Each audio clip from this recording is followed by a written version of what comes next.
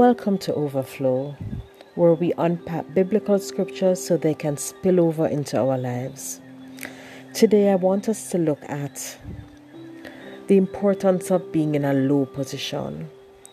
People in low positions seem to think that they are not important and they have very little influence and they have no voice. So our reading today is taken from 2 Kings chapter 5 verses 1 to 4. Now Naaman was commander of the army of the king of Aram. He was a great man in the sight of his master and highly regarded, because through him the Lord had given victory to Aram. He was a valiant soldier, but he had leprosy.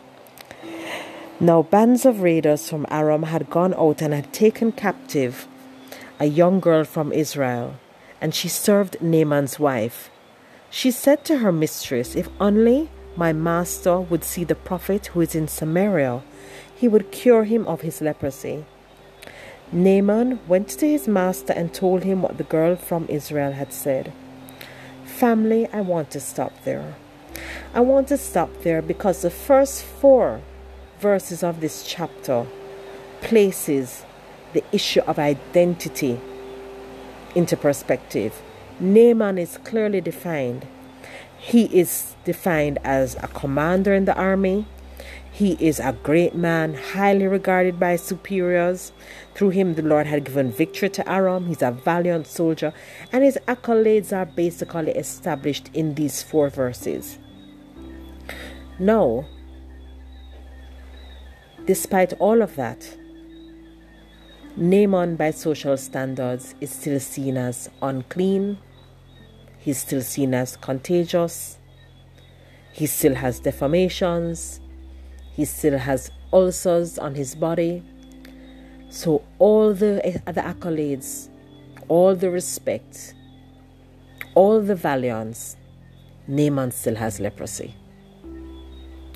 But yet we look at the girl. This young girl, her identity is she's not even called by name. She's identified as a victim, a captive in a raid. She's taken from her family, uprooted from her country, taken from her community, and she becomes a slave in this man's house. And yet, because of this girl, Naaman is able to access healing. She is the reason that Naaman can leave his country and go to another country to access healing. She is the one, by opening her mouth, by using her voice, she facilitates her capture's healing. She becomes the one who facilitates people acknowledging the Almighty and knowing the power and the greatness of God. She's the one who facilitates people accessing Elijah. So today I want to remind you, your position does not define you. It doesn't restrict the power that you have to impact the lives of others around you. It doesn't restrict the power that you have to bring value and meaning to the world. You are going to serve people who are in much greater positions than you, but your presence in their lives have meaning. Your presence in their lives have power and have authority. Your presence there serves a purpose. Do not undervalue or underestimate yourself, because this girl, this victim, is the one that gave Naaman a body and a skin that was like a baby's newborn skin. So today, I want to remind you that sometimes you need to look into yourself. You need to look at your greatness. What are the talents and the skills that you have? What does your heart say? What kind of heart do you have? What kind of mind do you have?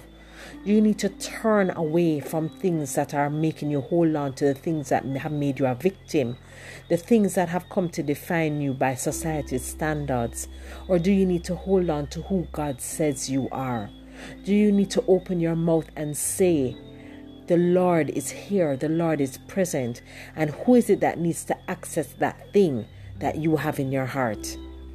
Today, I want to encourage you that no matter where you are, no matter what little influence you think you may have, you have a lot more to offer. You have more to offer. There's somebody waiting on a word of encouragement from you.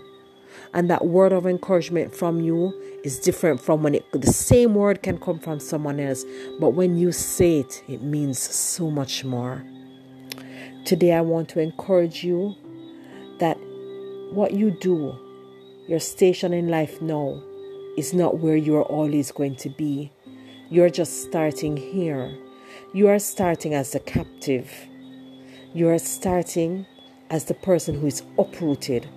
You are starting as the person who is dislocated.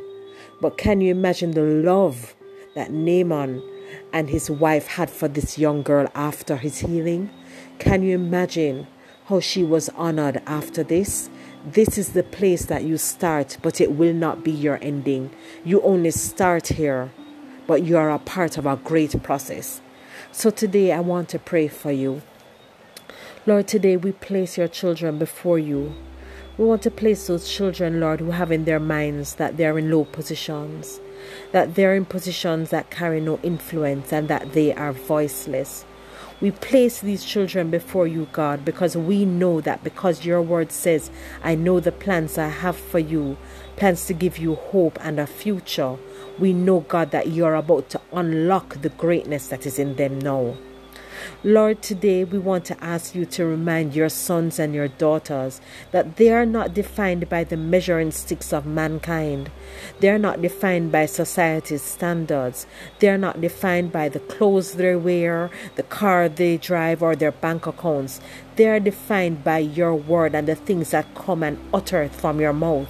They are defined by the authority of their Creator, God Almighty.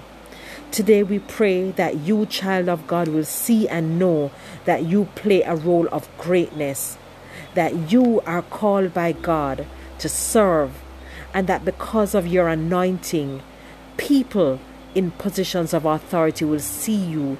You will affect the lives of leaders. You'll affect the lives of your supervisors, of your church, your parents, your children, your teachers.